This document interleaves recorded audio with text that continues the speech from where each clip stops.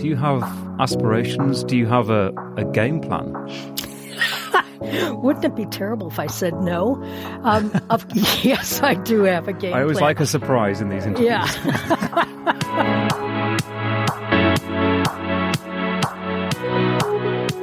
Hello again and welcome to Llama, the Live Long and Master Aging podcast. I'm Peter Bowes. This is where we explore the science and stories behind human longevity.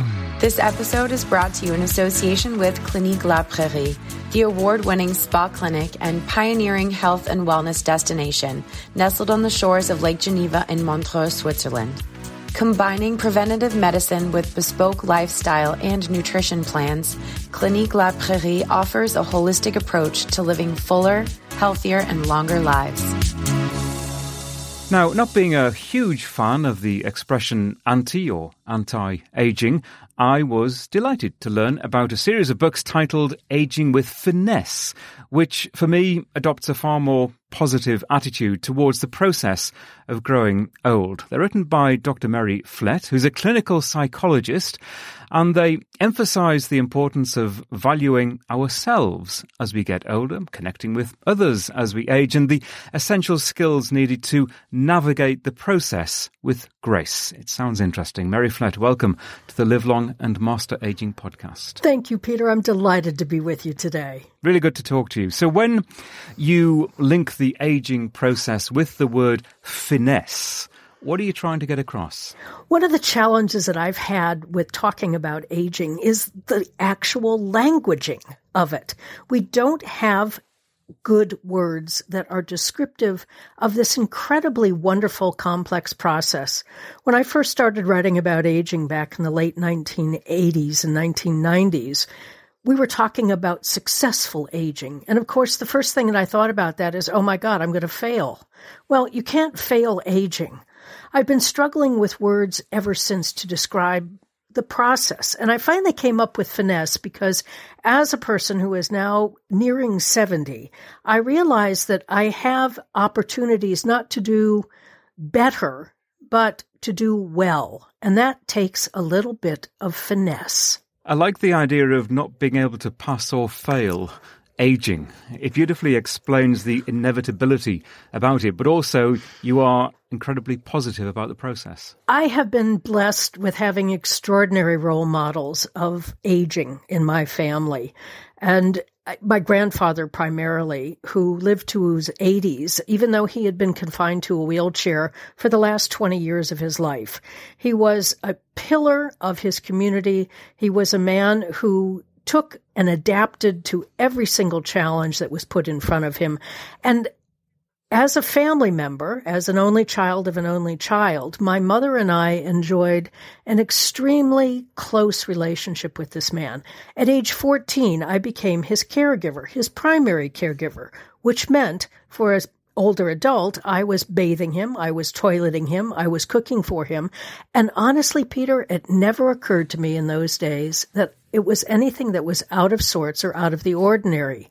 And looking back on it now, particularly with how we have pathologized aging in this culture, I realize that my grandfather gave me the gift of not being ashamed of who he was, not being afraid of his limitations, and being able to invite me into his life in a respectful, dignified way that showed me I could be of support, of help, of use, while he remained an important contributor to my growth and my development. So he might have had physical challenges, but it was the positivity of his attitude that's left the lasting impression on you. It is, and it's one of the key pillars in my program, 5 Pillars of Aging. It's about adapting and accommodating. And that is as much intention and attitude as it is capacity. So let's delve into that a little bit more deeply. But first of all, maybe just talk about your career. You've had a long career as a clinical psychologist in private practice. What led you to that, and how has it evolved to this interest that you have now in older adults? I came to psychology when I was actually in my late 30s, and I had had several other careers. What I realized that I wanted to do was to do something that had heart and meaning. That oftentimes is a vague notion. I had no need to learn new skills about how to do things. I had every desire to learn new skills about how to be in connection and relationship with people in a positive way. I literally was in a personal growth seminar with my husband. We were working on a couple issues, and the leader of the personal growth seminar said, "Don't bother asking me questions while I'm doing this presentation. Your question I will answer in my next sentence." And I thought that was quite, well, I don't want to say too much about it. He was full of himself, let's say that. Right. Okay. And in knowing that my next question was going to come out of it before I even said it, he waited until the break, and someone in the session said, all of my friends come and tell me their problems, and I wonder how I should manage that. And the leader looked at me, but answered this gentleman's question by saying, well, if you became licensed, you could at least get paid for it. Now, that seems to be rather less than profound, but truth of the matter was that it's a way to earn a living. I had the hubris to assume that I could just take my BA and jump into a licensed profession, and went to grad school learning that not only did I have to spend quite a few hours in class, but falling in love with the possibility of learning more about myself. I eventually ended up getting a PhD rather than just a master's because it was part of my journey of aging and really coming into the totality of what I could be. So in my 30s, I'm sitting for a licensing exam and failed miserably. Talk about failing. After being successful in many areas of my life, I couldn't pass this darn exam. Ended up having to take it several times, which ultimately led me to really truly appreciate what it means to provide services to people who are challenged in their emotional lives and their behavioral lives, with choices they have made, with dark legacies they've inherited of pain and suffering and inability to manage it well. So, yes, I've had a long career as a therapist, but it really was just an extension and a way of getting paid for what I've been doing all of my life, which is sitting and listening to people and helping them find a way through the challenges that life gives us.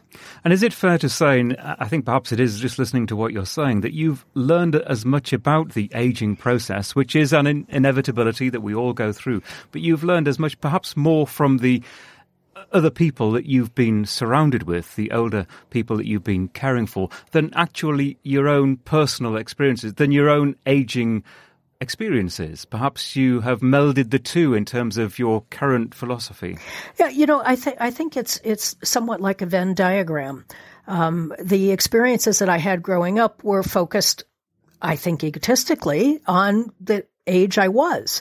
But again, because I had the exposure to generational aging in a positive fashion, that aperture was wider than perhaps other people have. I'm always struck today by how people don't have connection and relationships, and for many people, with their grandparents. We've seemed to have sequestered older people in this culture. We put them into what I call golden ghettos. We let them play tennis and pickleball and golf, and there's absolutely nothing wrong with that. All of those lifestyle choices are wonderful. And we're missing out on what I think is an incredibly important piece of this, which is staying connected. Older adults are not all wise and patient and giving. Some of them are quite prickly, to be honest.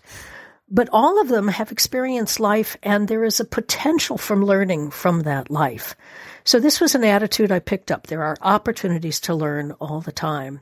As I have aged, I have come to appreciate, and a smile will come to my face as I recognize things that as a youngster I thought were either silly or stupid or I didn't understand. And now looking back, I can see the perspective that my parent, my mother, my grandfather had on certain things. And do you have a sort of a pithy definition of what aging is, apart from just the pure passing of the years? What is aging to you? There's no single simple answer to that because it is a complex experience. There is the physical We have a shelf life. I love Elizabeth Blackburn and the work she's done on telomeres. And, the idea that we are somehow eventually not going to be around is in competition with what I think a lot of media would like us to say. And perhaps I'll push back gently on even you about this notion of longevity. I don't understand why longer is necessarily better. But aging involves the physical process. It also involves a dimensional process of spiritual growth and awareness, of life experience, and sadly, about having to learn about loss. And I think perhaps that's one of the greatest gifts that aging can give us, is to recognize that we aren't going to be around forever and that there is utility in paying attention to the moment. Interesting what you say. And in terms of longevity, what I try to do is make the distinction between lifespan and health span, so that we may not necessarily be talking about longer in terms of actual years of being alive, but we might be talking about more years when we enjoy the best of health, when we can get around, we can do stuff, we can engage with people at a mental and a physical level. And we've all seen friends or relatives deteriorate in the final years, whether it's a few months or a few years or a few decades with some people. And that isn't a pleasant process. So my enthusiasm is just engaging and using the latest medical science that we have to extend those healthy years. And if that means getting to 85 and 90 and being vibrant and enjoying family and friends and food and exercise and all the good things you want to do, that's a great thing. And then hopefully descend pretty quickly to that inevitable day when, as you've described, we all eventually pass away. I love how you phrase that. I think one of the things that you bring up when your speech and you're talking about that is that there is this dimensionality to aging. There is literally the cellular life that we have that can go from second to second. I mean, supposedly we replace all the cells in our bodies every 7 years. Well, that's aging. There's also, I just got back from Yosemite, which for your listeners, if they're around the world, is probably one of the most beautiful places on this planet. Incredibly old. And I stood among trees that were centuries old. And I've had a little 68-year-old life. Compared to that, I'm not very old at all. And I think it's the comparisons. One of the challenges that I see in today's media is that we're kind of lazy in how we measure aging. Linearity is probably the easiest way to measure it, years, days, months. But I've often given this to my students. I've said, how do you measure the ocean? What tools do you use? Do you use a measuring rod? Do you use a cup? And I think we have to ask that question about aging. How do we measure aging? Do we measure it in terms of functionality? Do we measure it in terms of wisdom or of skills accomplished or insights? Or do we measure it in terms of what can be contributed to the culture that we live in? And I think we need to look at all of those elements. So you've mentioned the 5 pillars of aging. It actually started out as a weekly lecture before you developed the concept. Can you quickly run through for us what the 5 pillars are? Absolutely. It works out to a lovely acronym about renewing your lease on life. The first pillar is creating a legacy of values. Values are these things that are implicit in our life, but most of the emphasis I see today is on creating a legacy of finance and things that you're going to give to your children. What's important here is that we also address the legacy of values that we have, that we want to keep important in our lives. Second thing is staying engaged. And you've mentioned several times on your podcast about how important it is to be physically engaged, emotionally engaged, cognitively engaged, and even more importantly in these days with COVID, I think socially engaged, and how we find a way to do that is actually the middle pillar, which is adaptation and accommodation. Adaptation requires a change in attitude, beliefs, challenging ideas that perhaps we've had for a long period of time that no longer serve us. Accommodation is what we can do in the external environment to make our life better, to make it easier, to make it less stressful. The fourth pillar is the spirituality. It's about finding purpose and meaning. And purpose and meaning in a culture that values doing over being is challenging. I see so many people struggle with a change in status on retirement.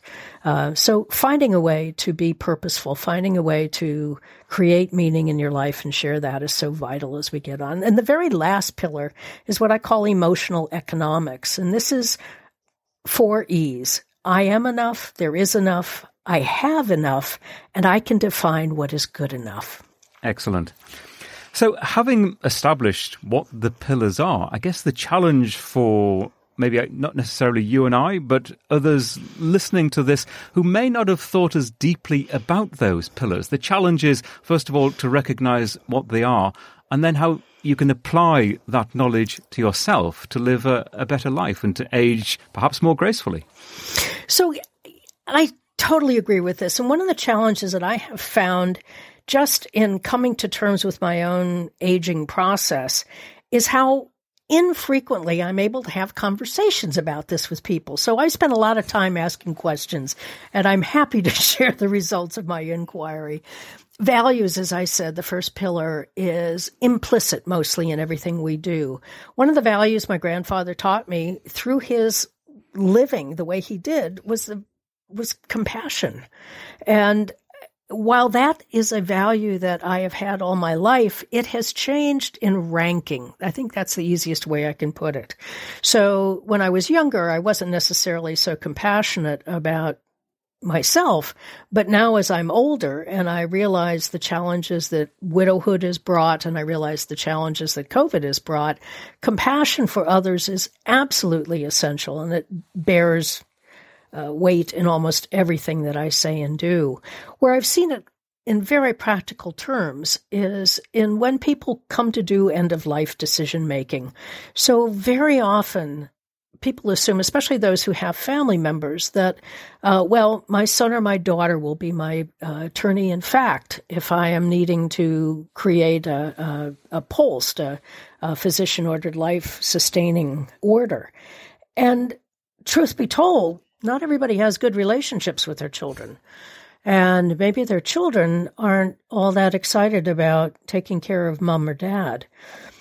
If you look at this not in terms of who, but what values we bring to this conversation, maybe it's better to talk about having a family decision because there's a value for everybody being able to weigh in on the issue.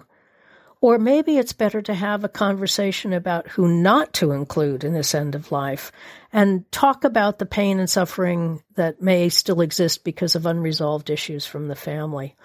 There are other areas. Where to move to? If people are leaving or downsizing, which is very common in most aging groups, and moving into a congregate sort of community, what if the people there don't share your same values?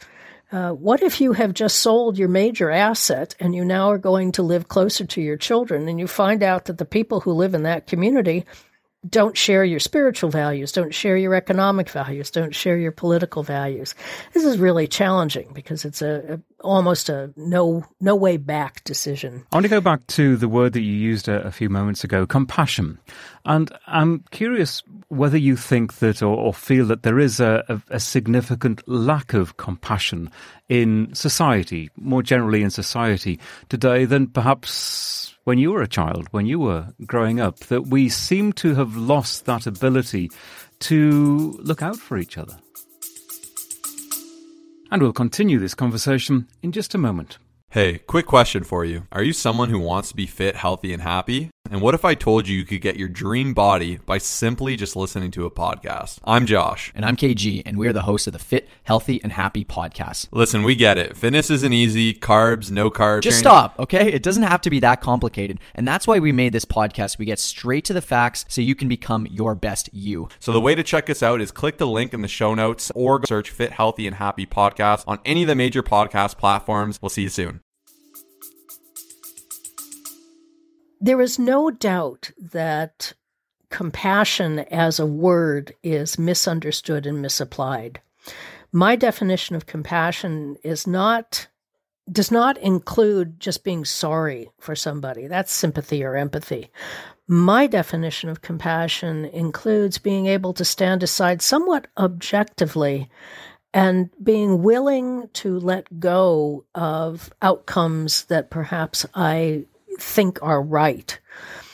It is very difficult to watch an older person in their last years crying out because they want to die and not be able to allow them that choice, to make that choice. I see this a lot in my profession because we are highly regulated around suicide. And when a person wants to die by suicide, there is no doubt that there are many issues that need to be explored. But not everybody who wants to die is suicidal. And that distinction sometimes is lost on the general public. I can remember being with a elder woman who was in her late 90s. She'd lived a wonderful life. She was miserable. All of her family were gone. She had no friends. She was incredibly isolated. All she wanted to do was die.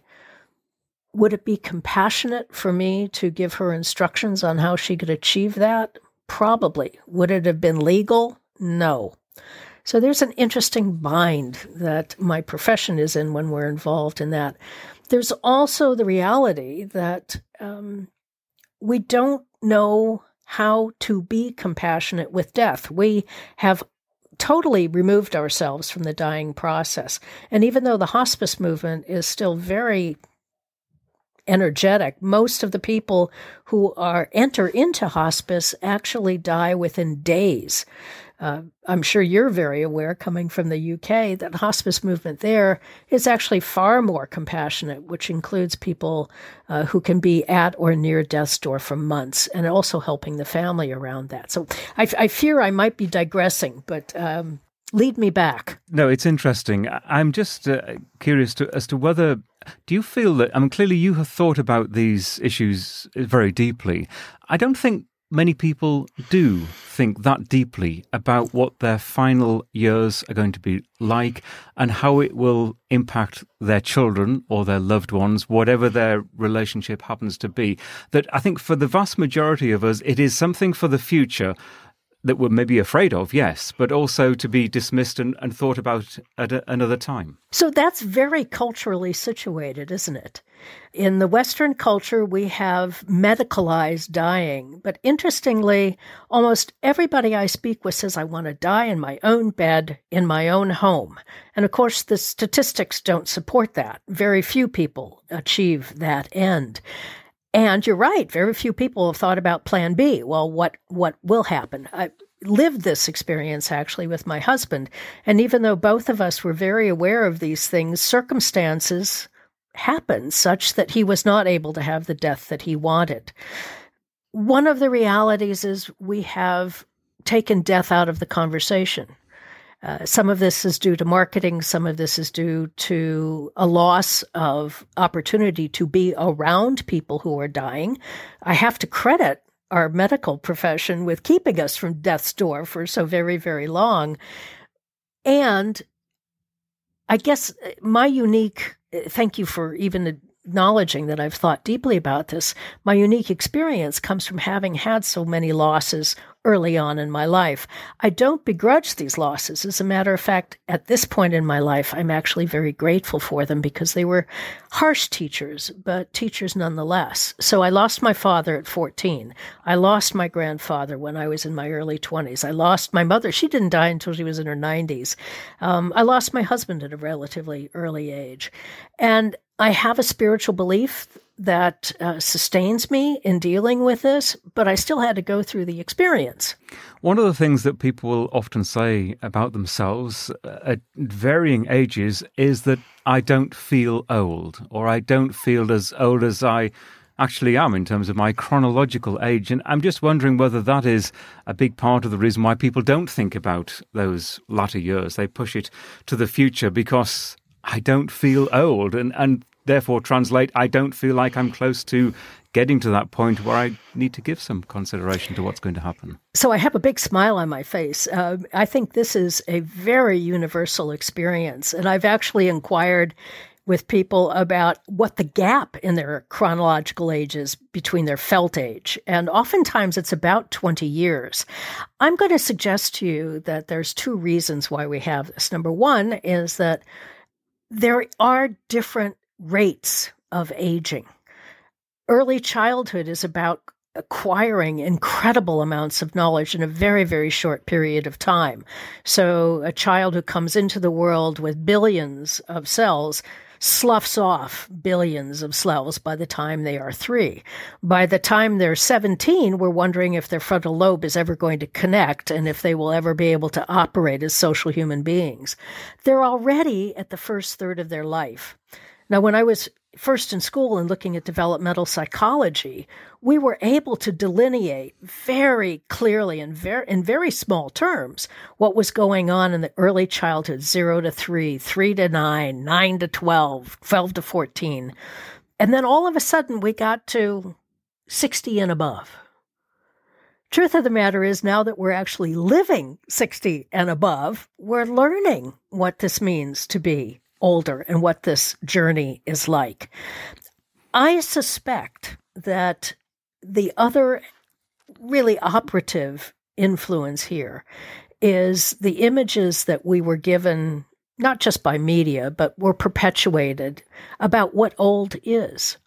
So I can easily call to mind a print flowered dress and curly gray hair and thick shoes and a cane and a walker, which is sadly still a perpetual image of what aging is.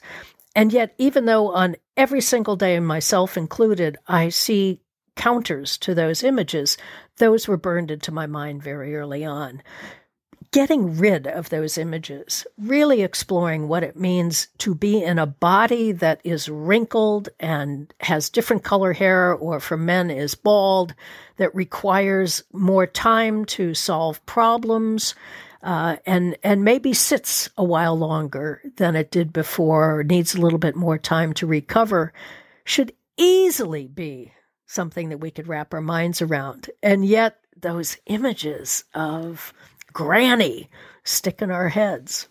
Well, those images are so deep-rooted in societies. There are some cities who will use signage of an older person, perhaps at a road crossing, and it's always a stooped older person, perhaps with a cane, having difficulty walking. Now, clearly the message is, if you're driving, you've got to be careful of the people around you, but it's perpetuating that image. Perhaps if you talk to children and ask them to draw their grandparents or just an older person, you're going to get those images instantly, and clearly they are picking it up from somewhere. They're seeing it in the media. Yeah, I don't want to demonize the media. I mean, here we are talking about these things.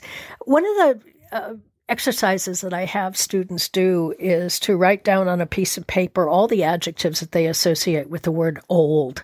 And then I ask them to turn the paper over and I say, now write down all the adjectives you associate with the word elder.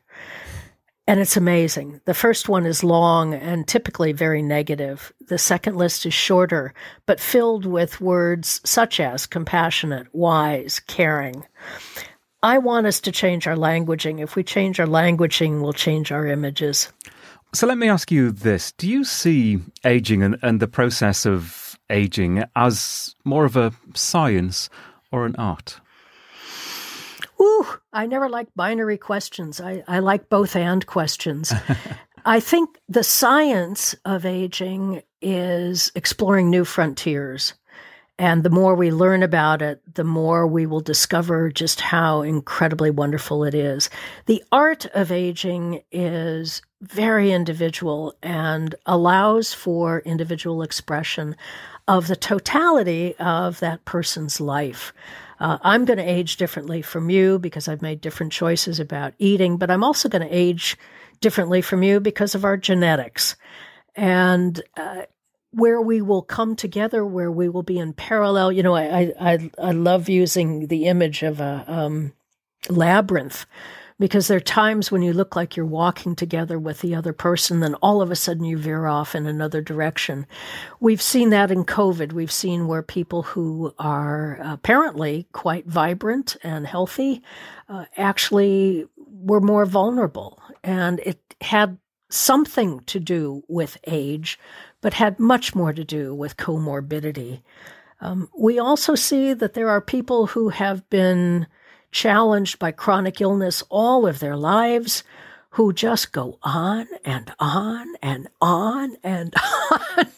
And it's always been amazing to me. And I attribute that to their having had to learn the harsh lessons of adaptation and accommodation. People who've lived incredibly healthy lives sometimes are living in fear of that other shoe dropping. Will I get Alzheimer's? Will cancer take me? And, again, some of this comes down to the amount of information that is out there and shared, and the topic of conversation that is so frequently. It's not about what wonderful things aging has brought or what insights you've got or how you've shared your wisdom with your community or your children or your grandchildren. It's about, oh my God, I can't remember where my keys are, or, gee, there's an ache and a pain here. And Lord knows, forgive me about this, but Lord knows everything on TV today gives you every side effect and every contretemps you can possibly imagine. But we have a pill. I had to laugh. I was reading one of my emails today, and they were saying that there may be a solution, or at least there's some hope about finding a solution to the scourge of Alzheimer's. It's been on our pharmaceutical list for years. And I only wish that this would be true, because it would stop us from living under this dark cloud of finding a pill to cure memory loss. We have to value the memory first before we can be sad about losing it. And right now we don't value memory much. Yeah, I agree with you. And it was a binary either-or question, and probably a little unfair, but your answer was beautiful. So thank you for that. So let's talk about the book series, Aging with Finesse. It's a series of 3. Can you just run through what people can perhaps get from these books? Sure. What I wanted to do was to give short little bites. I mean, this is sort of like if you're familiar with the Portuguese eating or the Spanish eating of tapas. These are little nutritional bites of information and insights, and it's very much from my perspective. It's not from a scientific perspective at all, of sharing what I've learned about aging. And I collected all of these essays into 3 different areas because they align themselves in that. It's so important for us to value ourselves. Well, we don't learn about doing that, especially women. This is a very gendered conversation in many ways because we're always giving for others. And in valuing ourselves, particularly in a culture that doesn't value aging adults, is essential if you're going to find a foothold and make your way through what used to be maybe 3 or 4 years, but now is 3 or 4 decades after we retire. So that's the first one. Connecting with ourselves and others really came out of my experience with all my years of therapy.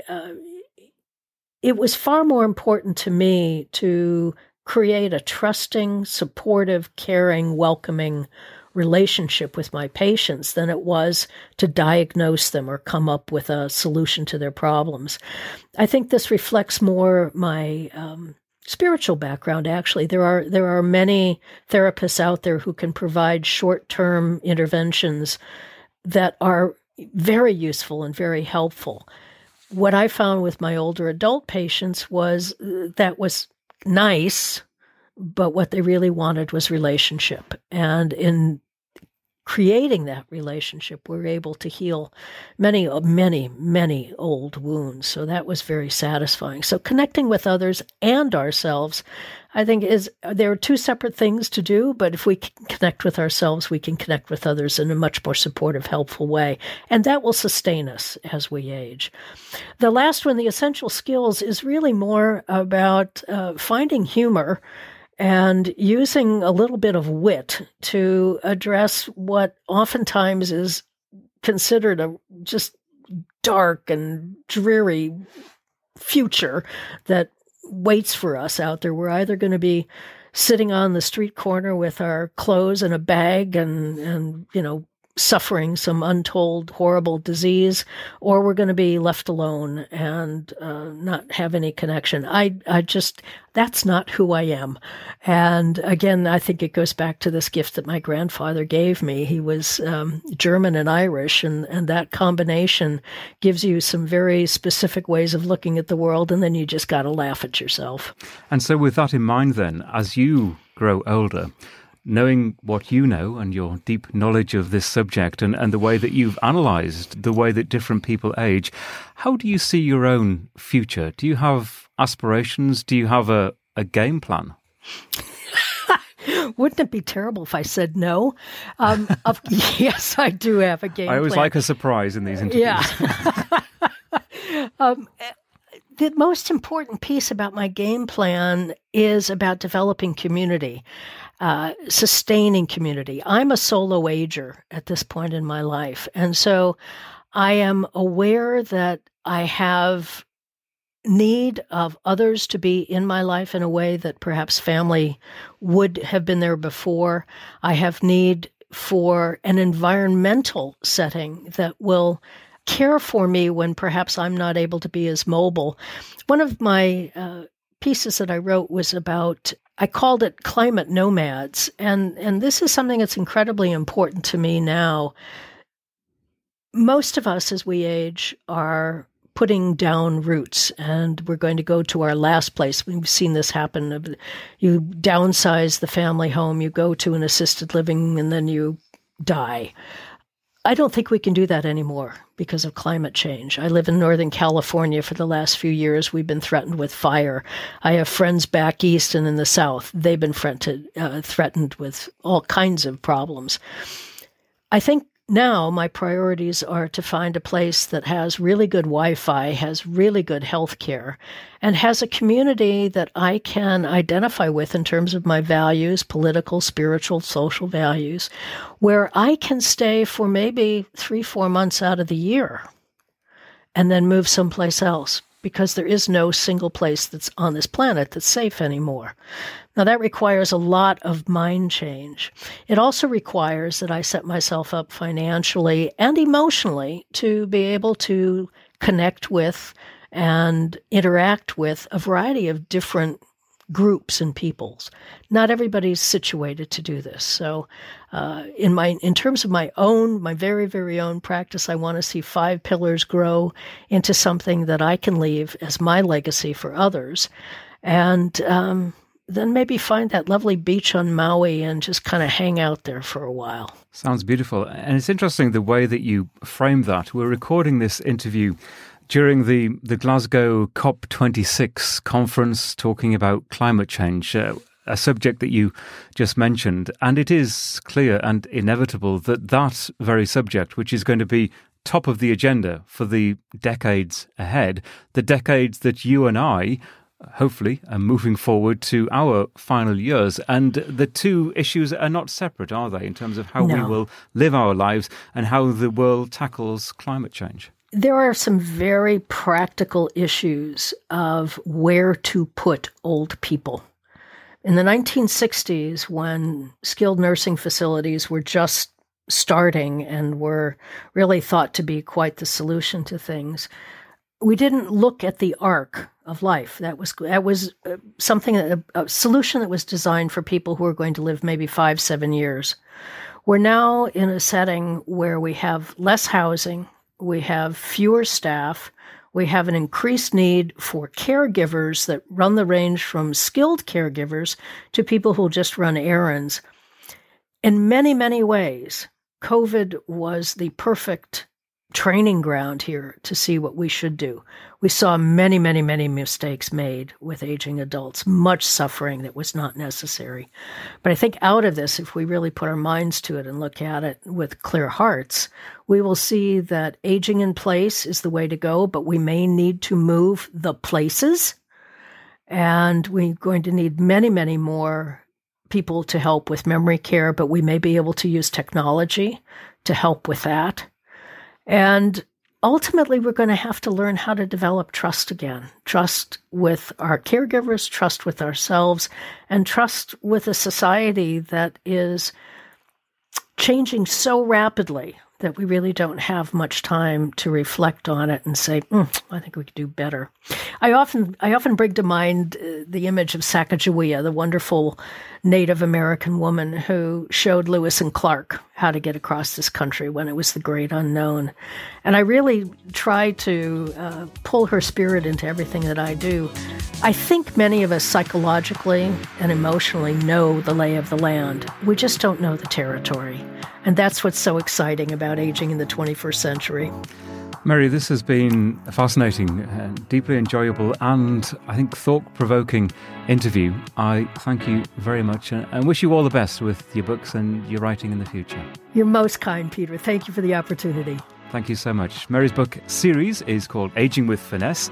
I'll put the details into the show notes for this episode at the Live Long and Master Aging website. You'll find us at llama-podcast.com. That's LLAMA podcast.com. The Llama Podcast is a HealthSpan Media production. In social media, you'll find us at Llama Podcast. You can contact me at Peter Bowes. We're available on all of the major podcasting platforms, in addition to the one that you're already listening to us on, spoiled for choice really, Apple Podcasts, where you can rate and review us, Stitcher, Spotify, Google Podcasts, and Audible, to name a few. Wherever you find us, do take care, and thank you so much for listening.